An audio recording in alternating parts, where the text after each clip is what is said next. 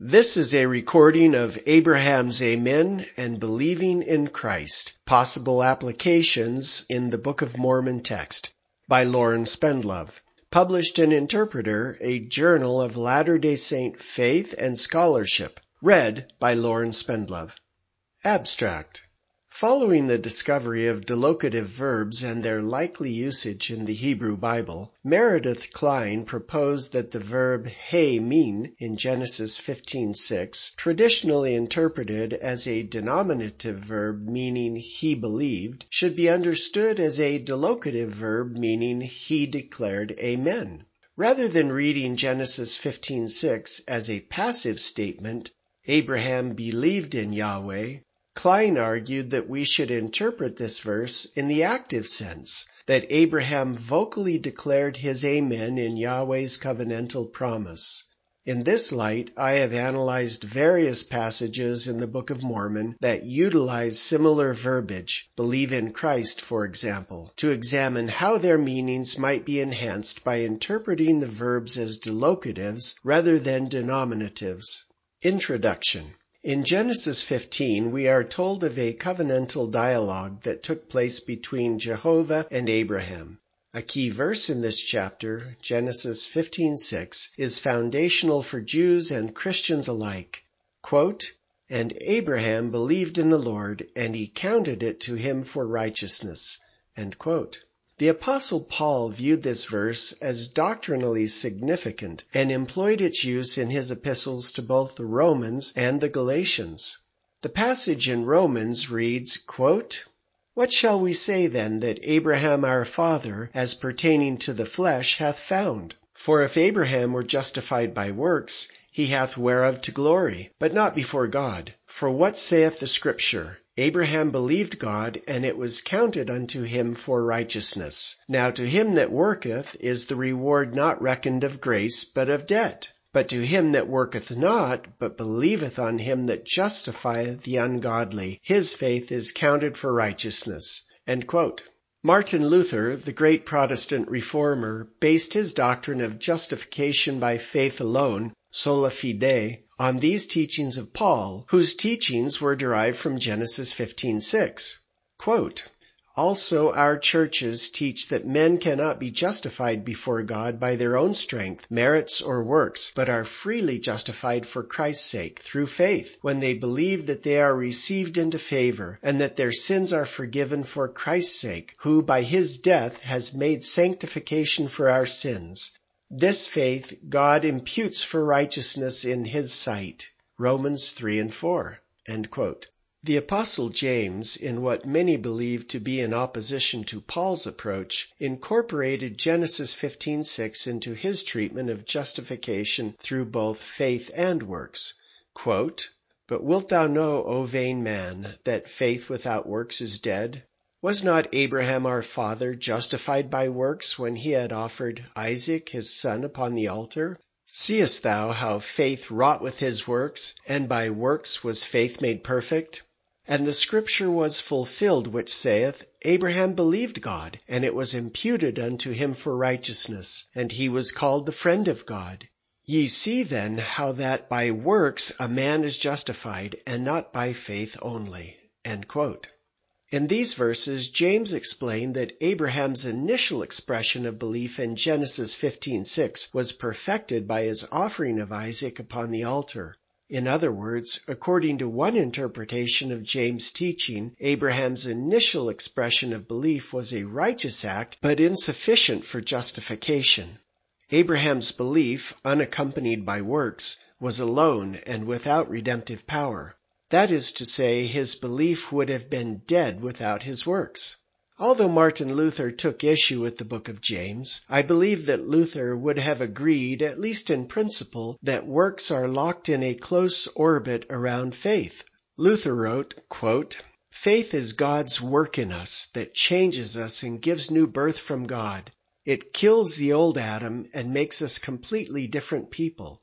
It changes our hearts, our spirits, our thoughts, and our powers. It brings the Holy Spirit with it. Yes, it is a living, creative, active, and powerful thing, this faith. Faith cannot help doing good works constantly, It doesn't stop to ask if good works ought to be done, but before anyone asks, it already has done them and continues to do them without ceasing.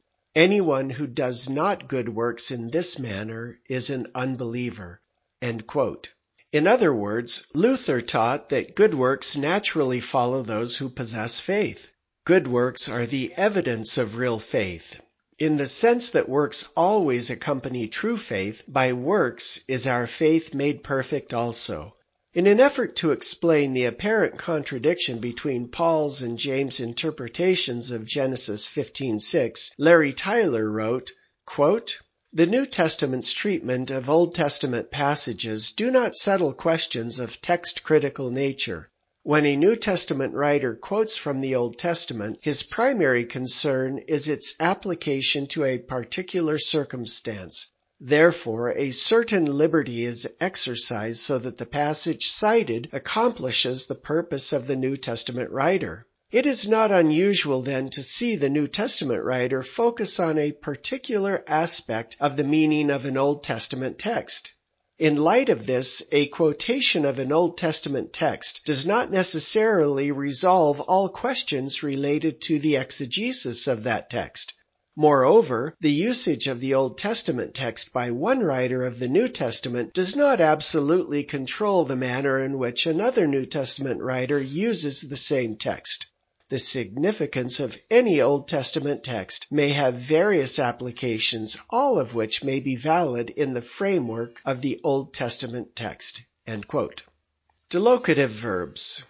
The KJV's translation of Genesis 15:6 has long been accepted as lexically correct and doctrinally sound. Abraham believed God, and God counted his belief as righteousness. However, in the mid to late 1950s, two linguistic scholars independently identified a new verb form that came to be called delocative, meaning from locution or from speaking. Although the following discussion of delocatives may appear to the reader to be disconnected from Genesis 15:6, its relevance will soon become apparent. Delocatives can be described as verbs that represent vocal exclamations common to one's culture. For example, in English, it is very common to say amen at the end of a prayer, and for many Christians, even during the course of a prayer or sermon. While amen can be considered an exclamation in itself, it can also be expressed as a delocative verb with the meaning of to say amen. Cecil Robeck provided a helpful example of this usage as he described a Christian revival in which a woman in the congregation seemed overcome by the Spirit. Quote, "She jumped to her feet, and some of the unregenerate who had looked on her with open-mouthed wonder fled from the building in terror, but she didn't intend to do anyone any damage. She had received sanctification and was simply expressing her joy in her own particular way. All the brethren and sistern gathered around her and amened and hallelujah'd until they were hoarse, evidently as happy as she was." End quote. In this passage, the author used amened and hallelujah'd as delocative verbs, meaning to say amen and to say hallelujah, each representing their respective exclamations. To be clear, in this sentence, amen and hallelujah function as delocative verbs rather than simple exclamations, amen and hallelujah. The author could have rephrased the final passage like this, quote, "All the brethren and sistern gathered around her and shouted amen and hallelujah." End quote. In this reworked sentence, amen and hallelujah are not verbs, but exclamations. In a second example, Scott Cherney recounted a humorous story about an experience that he had in a movie theater. In this retelling, Cherney wrote of an unruly and boisterous group in the theater audience. Quote, "I then proceeded to shush them. Yes, I said I shushed them. I shushed them once. I shushed them twice. I shushed them 3 times, drawing it out a little bit more and even adding a please." End quote. In this passage, Cherney used the delocative verb shush, meaning to say shush or shh 5 times, most likely without knowing that he was using a delocative. Although the identification of delocatives is quite recent, their usage is not. In the following passage from 1866, we are told of a boy named Gregory who was patted on the head repeatedly by guests at his family home. Quote, Mrs. Granton came in for her share of the male and female box-edge attention, and little Gregory is patted on the head and good boyed, fine boyed, and dear little fellowed all over. End quote. The three delegative verbs in this passage, good boyed, fine boyed, and dear little fellowed, stand for the exclamations good boy, fine boy, and dear little fellow, respectively. As can be seen from these examples, delegative verbs represent common exclamations in a given culture and language. Jewish scholar José Faur helped explain the difference between delegative verbs and denominative verbs, meaning from a noun. Quote, the delegative verb is different from a denominative. The base term of a denominative is a noun or designation and stands in relation with to do, denoting therefore action. The base of a delegative is a call or formulaic expression and has the particular connotation of to say, denoting therefore activities of discourse. End quote. The denominative verb to hammer could be understood as being derived from the noun hammer and represents the action of beating on something with another object. Likewise, the delegative verb to yes, sir is derived from the expression yes, sir. Regarding the scope and expanse of delegative verbs, Franz Planck added that this verb form is widespread among multiple language groups and cultures. Quote, although originally identified as such in and illustrated exclusively from Indo-European languages by De Bruyner and Benveniste, delocatives are not confined to this family, but show a wide genetic and areal spread. End quote. Finally, with respect to the legitimacy of delegative verbs, Laurel Brinton summarized Franz Planck's observations. Quote, delocatives are not marginal or even extra-grammatical. In fact, they should be treated no differently than any other kind of denominative verb formation. They obey regular rules of syntax and do not show variation from speaker to speaker. End quote. Delegative verbs in Hebrew. With De Bruyner's and Benveniste's novel identification of delegative verbs, scholars began the process of searching for their presence in non-Indo-European languages as well. Delbert Hillers was a pioneer in the identification of delocatives in Biblical Hebrew. Quote, a pair of especially clear examples of delegative verbs in Hebrew is tzidek, hitzdik, and hirshiah, to say someone is in the right and to say someone is in the wrong, respectively. These have, of course, ordinarily been explained as cases of the declarative or estimative PL or chifil, and later it will be necessary to set forth objections to this traditional classification. It seems best first to present the positive reasons for calling these verbs delocatives. Tzidek and hitzdik do not mean to make someone just or to behave justly, as one might expect from the analogy of such words as gadal, gadol, with related PL, gidel, and chifil, higdil. As all agree, tzidek and hitzdik mean to say that a person is in the right. End quote. The verb hitzdik has been interpreted traditionally as meaning to justify someone who is in the right, and hirshiah as meaning to condemn someone who is in the wrong. However, Hillers categorized these verbs as delocatives with the meaning of to say or declare that someone is in the right, or to say or declare that someone is in the wrong, respectively. A good example of this usage can be found in Deuteronomy 25:1. The KJV renders this verse, quote, if there be a controversy between men, and they come unto judgment, that the judges may judge them, then they shall justify the righteous and condemn the wicked. End quote. Young's literal translation, published nearly 100 years before the discovery of delegative verbs, more clearly rendered this verse, quote, When there is a strife between men, and they have come nigh unto the judgment, and they have judged, and declared righteous the righteous, and declared wrong the wrongdoer." End quote. With the benefit of this new understanding of delegative verbs, a revised translation of this verse could be, quote, "When there is strife between people, and they come to the judgment, and they have judged, and declared the one in the right to be right, and declared the one in the wrong to be wrong." End quote. Whereas the KJV translation understood the verbs hitzdik and hirshia as in the chifil form, Hiller's instead identified them as delocatives. So rather than the judges justifying or condemning individuals, their job was actually to declare who was in the right and who was in the wrong.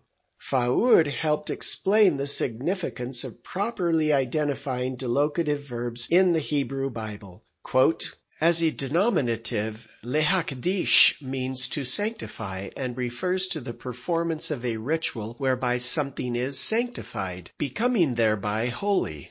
As a denominative, it would be insulting to apply such a verb to God, for example, Isaiah 8:13 or 29:23, since it implies that God's holiness is the effect of a ritual performed on him by the worshiper. As a delocative, it simply means the utterance of a formula declaring that something is kadosh, meaning holy. These verbs do not derive from the adjective kadosh, holy, but from the formula kadosh. They mean to proclaim God is holy, not to sanctify God.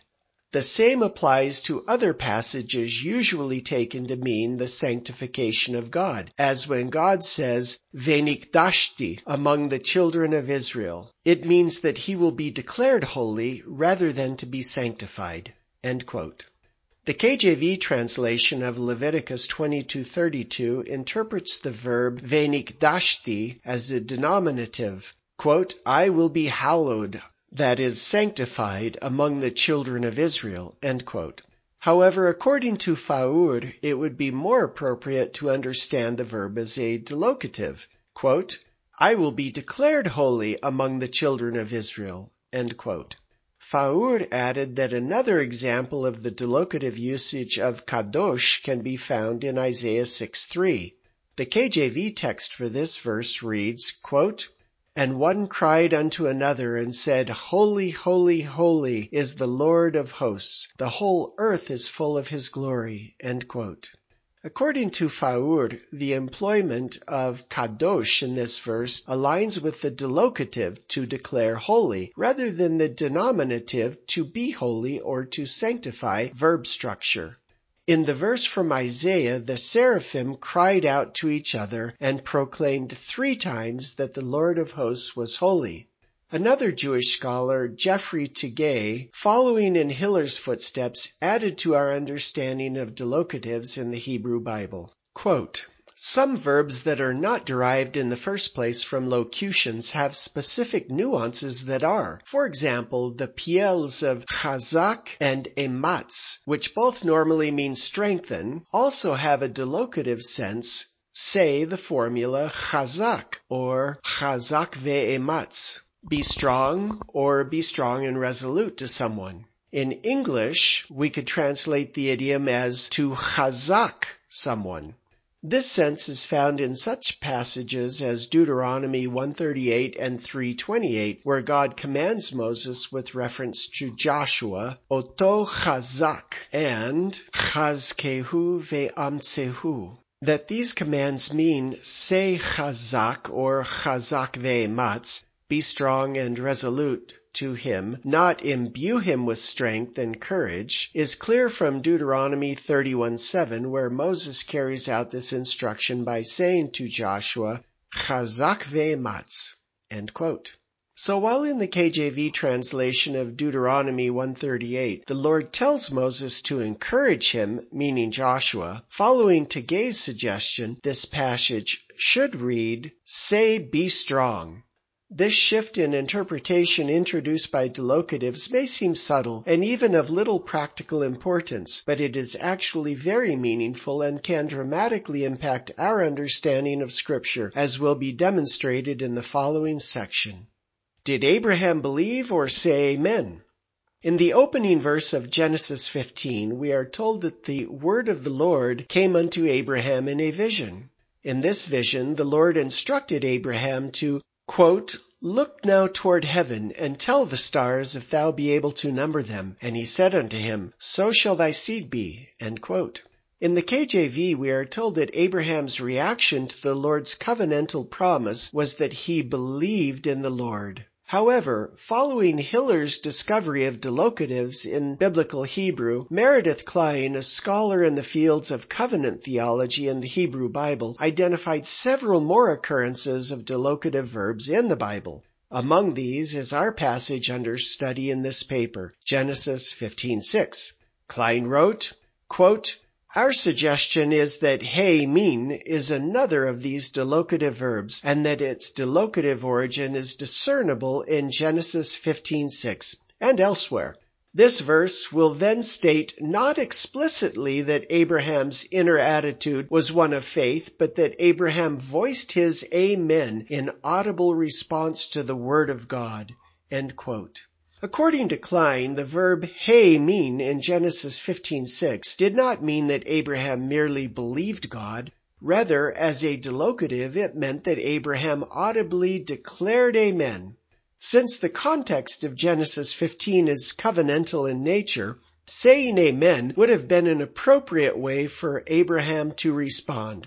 Quote, "The fact that that statement appears in the context of a formal procedure in which such an amen was a customary form of response adds plausibility to the interpretation presented here. Genesis 15 is the account of a solemn covenant ritual, and an amen response by the covenant vassal in such ceremonies is attested in the records of both biblical and extra-biblical covenants." End quote. Kline reasoned that the verb hey min did not simply project Adam's passive inner attitude. Rather, it represented an active vocal response to God's covenantal promise. Kline referred to the use of hey min in this verse as a confessional act by Abraham.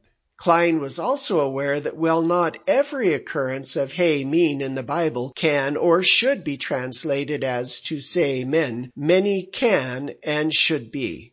Both to believe or to say amen can be appropriate translations of hey min, depending on usage and context.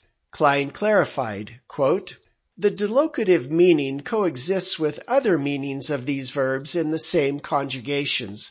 Thus, just as taher means both purify and pronounce it is pure, so hey min means both believe in and declare amen." End quote. Many biblical scholars have argued that Genesis 15 should be divided into two separate narratives, verses 1 through 6 comprising the first narrative, and verses 7 through 21 the second. Several arguments for this arrangement have been proposed, but perhaps the most compelling is that while verses 1 through 5 contain dialogue between Abraham and the Lord, verse 6 has been viewed by many scholars as an editorial insertion, a summary statement lacking dialogue. In verse 7, the dialogue picks up again and continues for several more verses. However, if we accept Kline's interpretation of Genesis 15:6, which presents Abraham declaring his amen to God's promise of countless seed, then verses 1 through 9 offer a continuous, uninterrupted dialogue between Abraham and the Lord. O. Palmer Robertson agreed that interpreting hey min as a delocative properly integrates Genesis 15:6 into the overall narrative rather than isolating it as a, quote, "theological analysis belonging to a later age," end quote. Kline was not the first to claim that Abraham did more than just believe in God's promise, but that he vocally expressed his amen. As early as 1893, Christian pastors were promulgating this idea, still more than a half-century away from the discovery of delocatives. Quote, "The Lord called Abraham out and said, Look at the stars and tell the number of them. So shall thy seed be. Abraham said, Amen." That is the Hebrew. Abraham said, Amen. And the Lord said, You are right. End quote. The Babylonian Talmud, recorded in written form during the Amoraic period, roughly 200 to 500 Common Era, contains analysis and discussion of the law by Jewish scholars, the Amoraim. In Tractate Shabbat, we are given the following, which could be employed to bolster Klein's theory. Quote, Reish Lakish said, "One who answers Amen with all his strength, they open the gates of the Garden of Eden before him, as it is stated, 'Open the gates, and a righteous nation shall come who keeps the faith.' Do not read who keeps the faith, but rather who says Amen." End quote. In this passage from the Talmud, we are told that we should read Isaiah 26:2 as, "A righteous nation shall come who says Amen," rather than, "A righteous nation shall come who keeps the faith." This reading requires some shifting of letters from one word to another, but this is not uncommon practice in the Talmud. Below are the KJV translation, the Masoretic text, and a literal translation following Klein's delocative interpretation of Genesis 15:6. Quote, "And he believed in the Lord, and he counted it to him for righteousness." Or, "And he declared Amen in Yahweh, and he reckoned to him righteousness." End quote. Saying Amen in Yahweh is normative practice in both Christianity and Judaism. In the Church of Jesus Christ of Latter-day Saints, we are typically taught to end our prayers in the name of Jesus Christ. Amen. However, since LDS doctrine also declares that Jesus Christ and Yahweh are the same person, ending a prayer in this manner is functionally equivalent to saying Amen in Yahweh. Additionally, according to another passage in the Babylonian Talmud, the word Amen is an acronym for God Faithful King. Quote, "What is the meaning of the term Amen?" Rabbi Hanina says it is an acronym for the words God Faithful King, El Melech Ne'eman. End quote. According to this Babylonian Talmud passage, the three Hebrew letters in the word Amen stand for the first letter in each word of the phrase El Melech Ne'eman, literally God Faithful King, or Aleph Mem Nun.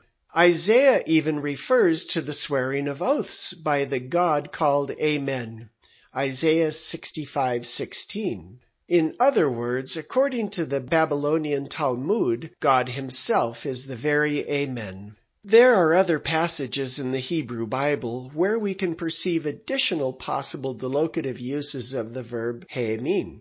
For example, the KJV translation of Judges 11:20 begins with, quote, "But Sihon trusted not Israel." End quote.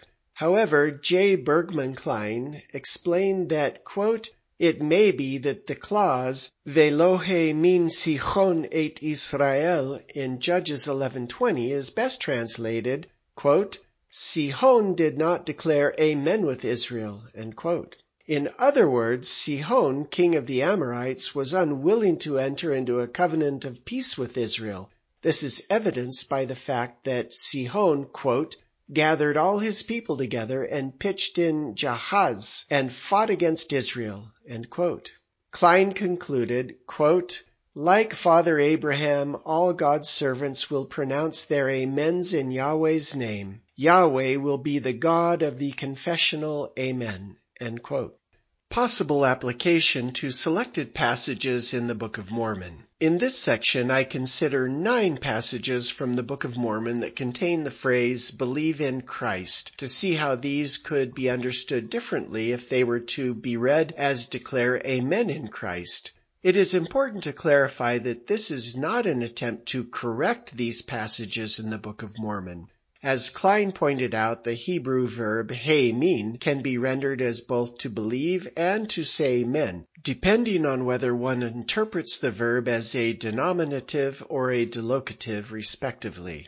Since all the verbs in the following passages from the Book of Mormon have been rendered as denominatives, my purpose in this section is simply to explore how the verses could be understood if these verbs were expressed as delocatives.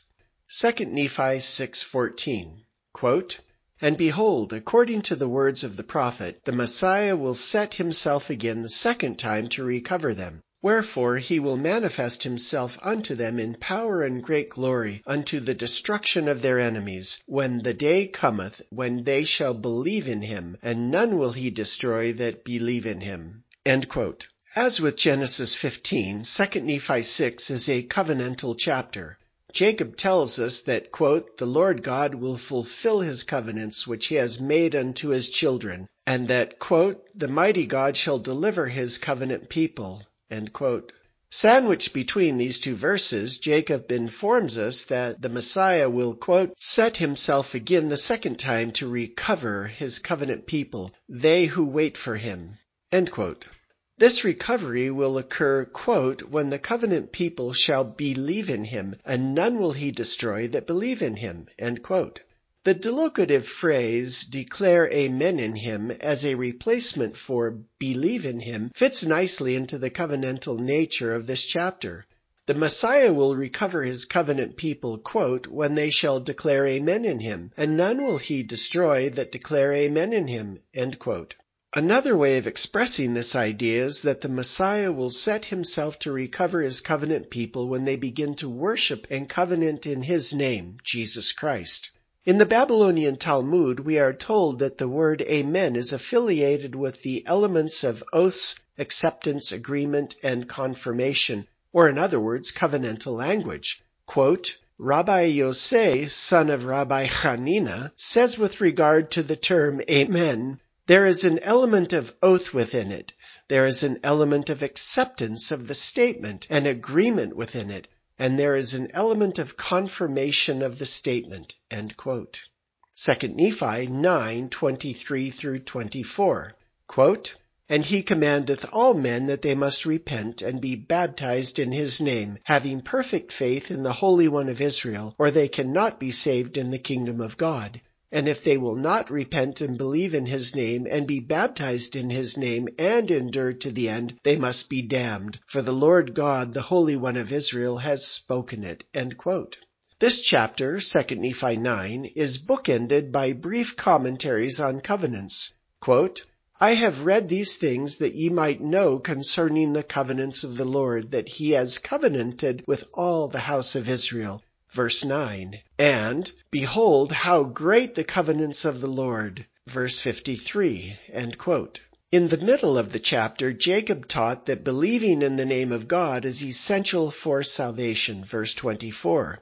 In order to fully appreciate this idea, verses 23 and 24 must be studied together, as each verse provides a list of requirements for salvation. While the two lists closely parallel each other, there are some differences in content and order. See Table 1. And now for an analysis of Table 1. Verse 23 states that we must repent, be baptized in his name, and have perfect faith in the Holy One of Israel. Verse 24 states that we must repent, be baptized in his name, believe in his name, and endure to the end. End of analysis of Table 1. Both verses teach that we must repent and be baptized in his name to be saved in the kingdom of God. And while verse 24 states that we must endure to the end, verse 23 is silent on this requirement. But most importantly, in parallel phrases, verse 23 informs us that we must, quote, "have perfect faith in the Holy One of Israel," end quote, while verse 24 states that we must, quote, "believe in his name," end quote. These two phrases remind us of the previously cited passage from the Apostle James. Quote, "Seest thou how faith wrought with his works? And by works was faith made perfect? And the scripture was fulfilled which saith, Abraham believed God, and it was imputed unto him for righteousness." End quote. James explained that by works was Abraham's faith made perfect, while Jacob taught the importance of having perfect faith in the Holy One of Israel. James also told us that Abraham believed God, while Jacob spelled out that we must believe in his name. These passages from James and Jacob can be expressed as parallel thoughts: perfect or perfected faith, and believing God or believing in God. James' phrasing that Abraham believed God is a clear reference to Genesis 15:6, where we are told that Abraham haamin be Yahweh, or believed in Yahweh, if the verb is interpreted as a denominative. As previously noted, Klein stated that the verb haamin in Genesis 15:6 is best understood as a delegative, meaning that Abraham declared amen in Yahweh. With these parallel connections between James and Jacob, one could argue that Jacob's use of believe in his name could also be rendered declare amen in his name. As previously discussed, declaring amen is integral to the covenantal process and demonstrates our faith in the Holy One of Israel. Additionally, while believing in the name of Messiah can rightly be understood as a passive mental process, declaring amen is active. Graham wrote, quote, "Belief exists, faith acts. Belief is a passive faith, and faith is an active belief." End quote.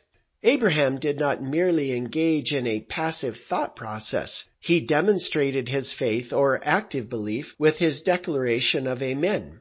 According to James, Abraham's faith was made perfect when he acted further by offering his son Isaac. 2 Nephi 10:7, quote, "But behold, thus saith the Lord God, when the day cometh that they shall believe in me, that I am Christ, then have I covenanted with their fathers that they shall be restored in the flesh upon the earth unto the lands of their inheritance." End quote.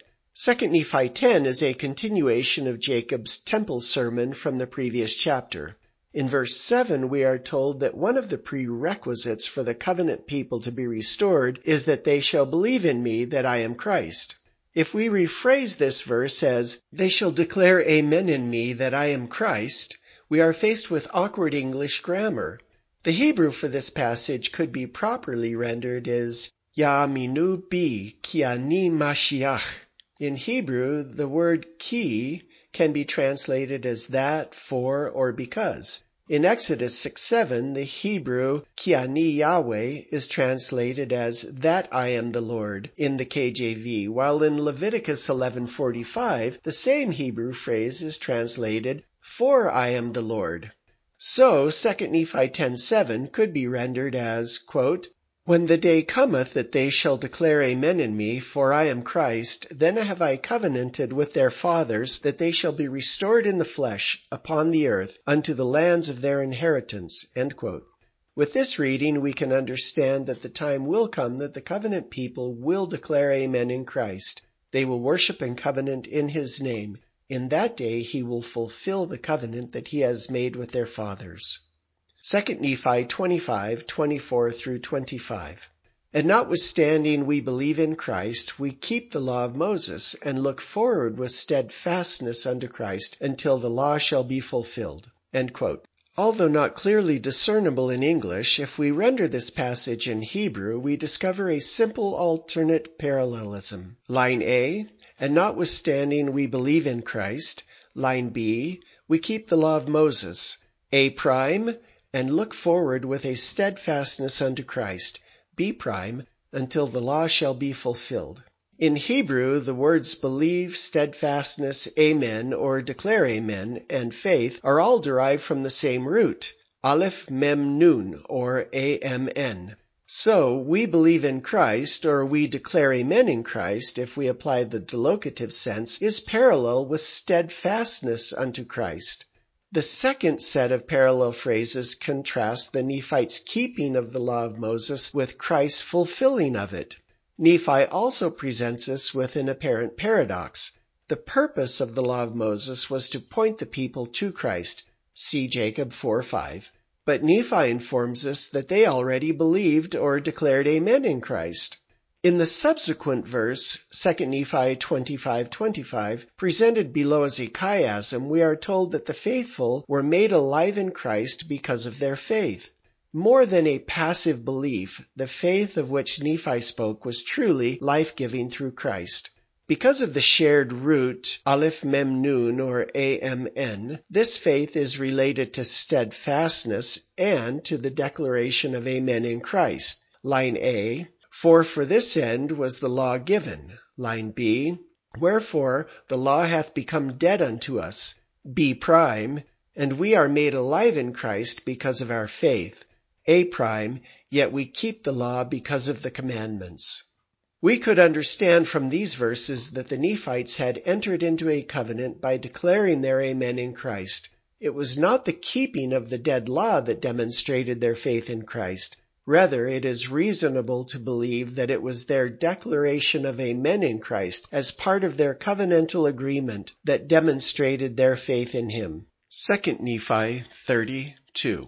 Quote, "For behold, I say unto you that as many of the Gentiles as will repent are the covenant people of the Lord, and as many of the Jews as will not repent shall be cast off. For the Lord covenanteth with none, save it be with them that repent and believe in his Son, who is the Holy One of Israel." End quote. In this verse, Nephi informs us that personal repentance is imperative to being counted among the covenant people of the Lord. Nephi also tells us that a second requirement is to believe in his Son. Since this passage is covenantal in nature, it would be appropriate to understand this phrase in the delegative, declare amen in his Son. As Klein explained, amen is an appropriate and expected response to a covenantal agreement. In section 88 of the Doctrine and Covenants, also known as the olive leaf, we are told of a formal covenantal salutation that the teacher in the school of the prophets was to pronounce at the beginning of each class.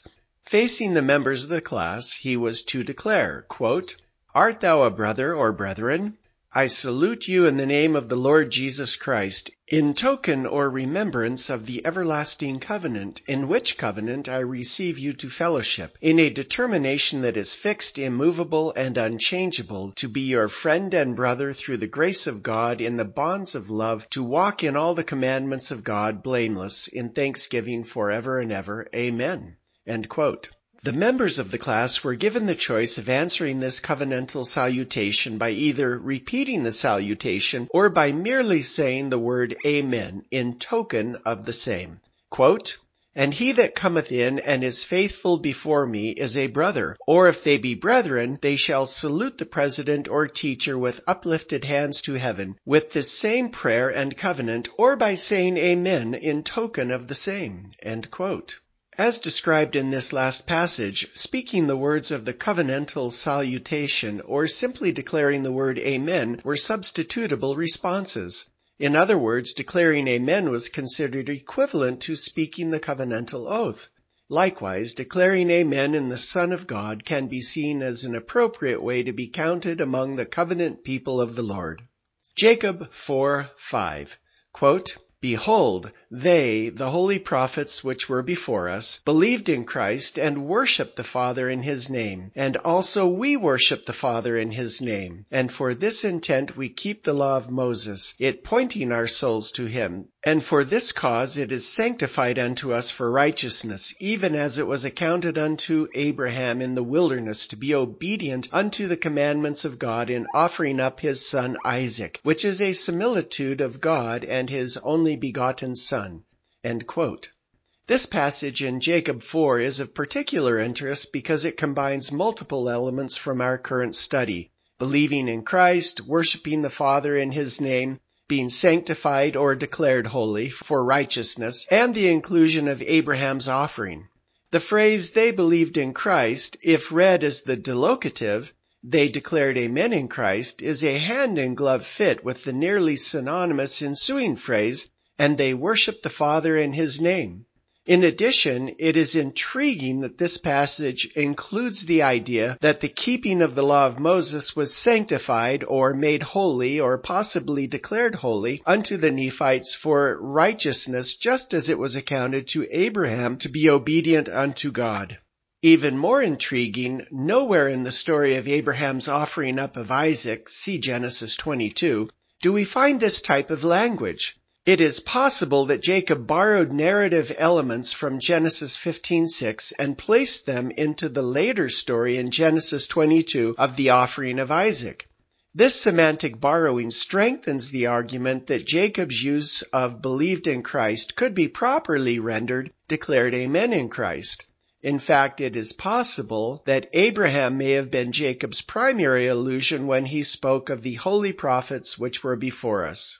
3 Nephi 11:32, quote, And this is my doctrine, and it is the doctrine which the Father hath given unto me. And I bear record of the Father, and the Father beareth record of me, and the Holy Ghost beareth record of the Father and me. And I bear record that the Father commandeth all men everywhere to repent and believe in me." End quote. This is a passage saturated with the idea of bearing record. To bear record can be understood as the functional equivalent of to bear witness or to testify. There are 4 record-bearing interactions in this verse. See diagram 1. The Father and the Son testify of each other, and the Holy Ghost testifies of both of them. In addition, the Son testifies to all men that they need to do 2 things: repent and believe in Him. This testifying or record-bearing strongly implies the act of speaking aloud. Webster provided the following definition, quote, "To show or exhibit, to relate as to bear testimony or witness. This seems to imply utterance, like the Latin fero, to relate or utter." End quote. Likewise, if we employ the delegative for the phrase "to believe in me," we have the spoken expression "to declare amen in me." Even more than the denominative phrase "believe in me," this delegative interpretation is in harmony with the overall tone of the passage. 3 Nephi 19:22.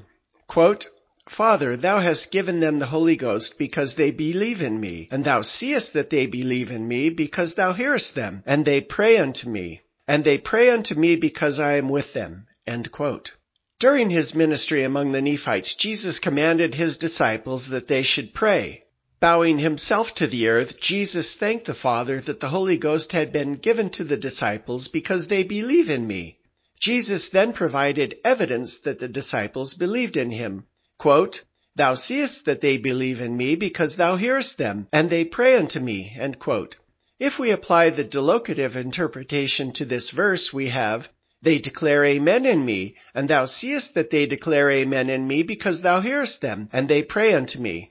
Interestingly, the disciples were praying to Jesus rather than to the Father. They must have been calling on his name or using some other way of indicating that Jesus was the person to whom they were praying. As the Babylonian Talmud informed, the word amen was considered by the Jewish sages to be an acronym for the phrase God Faithful King, El Melech Ne'eman. So, one way of understanding the delegative interpretation of declaring amen in me could be that they were calling Jesus their God and their faithful or true king as they prayed to him, perhaps even calling him their amen. 3 Nephi 20:31. Quote, "And they shall believe in me that I am Jesus Christ, the Son of God, and shall pray unto the Father in my name." End quote. Similar to 2 Nephi 10:7, this passage contains the phrase, "that I am Jesus Christ." As discussed previously, this phrase can also be properly rendered, "for I am Jesus Christ," in Hebrew. Additionally, this verse presents a parallel chiastic structure that is only apparent if we interpret the denominative phrase, "and they shall believe in me," as the delegative phrase, "and they shall declare amen in me." See Table 2. Now an analysis of Table 2. The original, we have line A, "and they shall believe in me," line B, "that I am Jesus Christ," B prime, "the Son of God," A prime, "and they shall pray unto the Father in my name." A recast verse reads, line A, "and they shall declare amen in me," line B, "for I am Jesus Christ," B prime, "the Son of God," A prime, "and they shall pray unto the Father in my name." End of analysis of Table 2. The left column of the table shows the original wording as a chiasm, but only the 2 middle lines are parallel with each other. The first and fourth lines, "They shall believe in me, and they shall pray unto the Father in my name," are not truly parallel. The right column presents the verse with the first 2 lines modified to reflect the delegative verb in line 1, and with that changed to "for" in line 2. With these modifications, the chiasm becomes whole. Line 1, "They shall declare amen in me," and line 4, "They shall pray unto the Father in my name," are parallel statements. In terms of clarity and unity of message, the recast verse seems to present a more coherent and relevant message than even the original wording. Conclusion. The identification of delocative verbs in the 1950s, and more specifically, the discovery of delocatives in the Hebrew Bible, has broadened our understanding of that ancient collection of sacred scripture. The KJV translation of Genesis 15:6 informs us that Abraham believed in the Lord, and that this belief was accounted to him for righteousness. Klein, however, postulated that haemin, the verb translated as he believed in the KJV, should be understood as a delocative rather than a denominative in this verse. He proposed that the passage should be rendered, he declared amen in Yahweh. This shift in interpretation transforms Abraham's passive acknowledgement of God's promise into an active, audible response. Since declaring amen is a typical covenantal response in the Hebrew Bible, this interpretation fits nicely in the surrounding dialogue between Abraham and Jehovah in Genesis 15. Applying this understanding of delocative verbs to passages in the Book of Mormon that contain the phrase "believe in Christ" revealed interesting outcomes. Most of the Book of Mormon passages cited in the paper are part of a covenantal narrative where the declaration of amen would be an appropriate and even expected response. In these passages, believing in Christ can be replaced by declaring amen in Christ without doing harm to the integrity of the original wording. In fact, interpreting the verb as a delocative can possibly add even greater insight. In the same way that Abraham's passive belief in God's promise can be interpreted as an active vocal response through the identification and application of the delocative verb haemin, related passages in the Book of Mormon can be profitably understood in a similar way. Our acceptance of God's covenantal promise needs to be more than a passive inner attitude. It needs to include our active, audible assent, followed by our faithful daily fulfillment of the covenantal agreement. This has been a recording of Abraham's Amen and Believing in Christ, Possible Applications in the Book of Mormon Text by Lauren Spendlove, published in Interpreter, a Journal of Latter-day Saint Faith and Scholarship, Volume 49, 2021, read by Lauren Spendlove. This audio recording is copyrighted under a Creative Commons license and may be freely distributed if it remains unchanged. The journal and its website are credited and is for non-commercial use. A printed version of this and many other articles can be found at journal.interpreterfoundation.org. More information about the Interpreter Foundation, along with a wide array of additional resources, can be found at interpreterfoundation.org.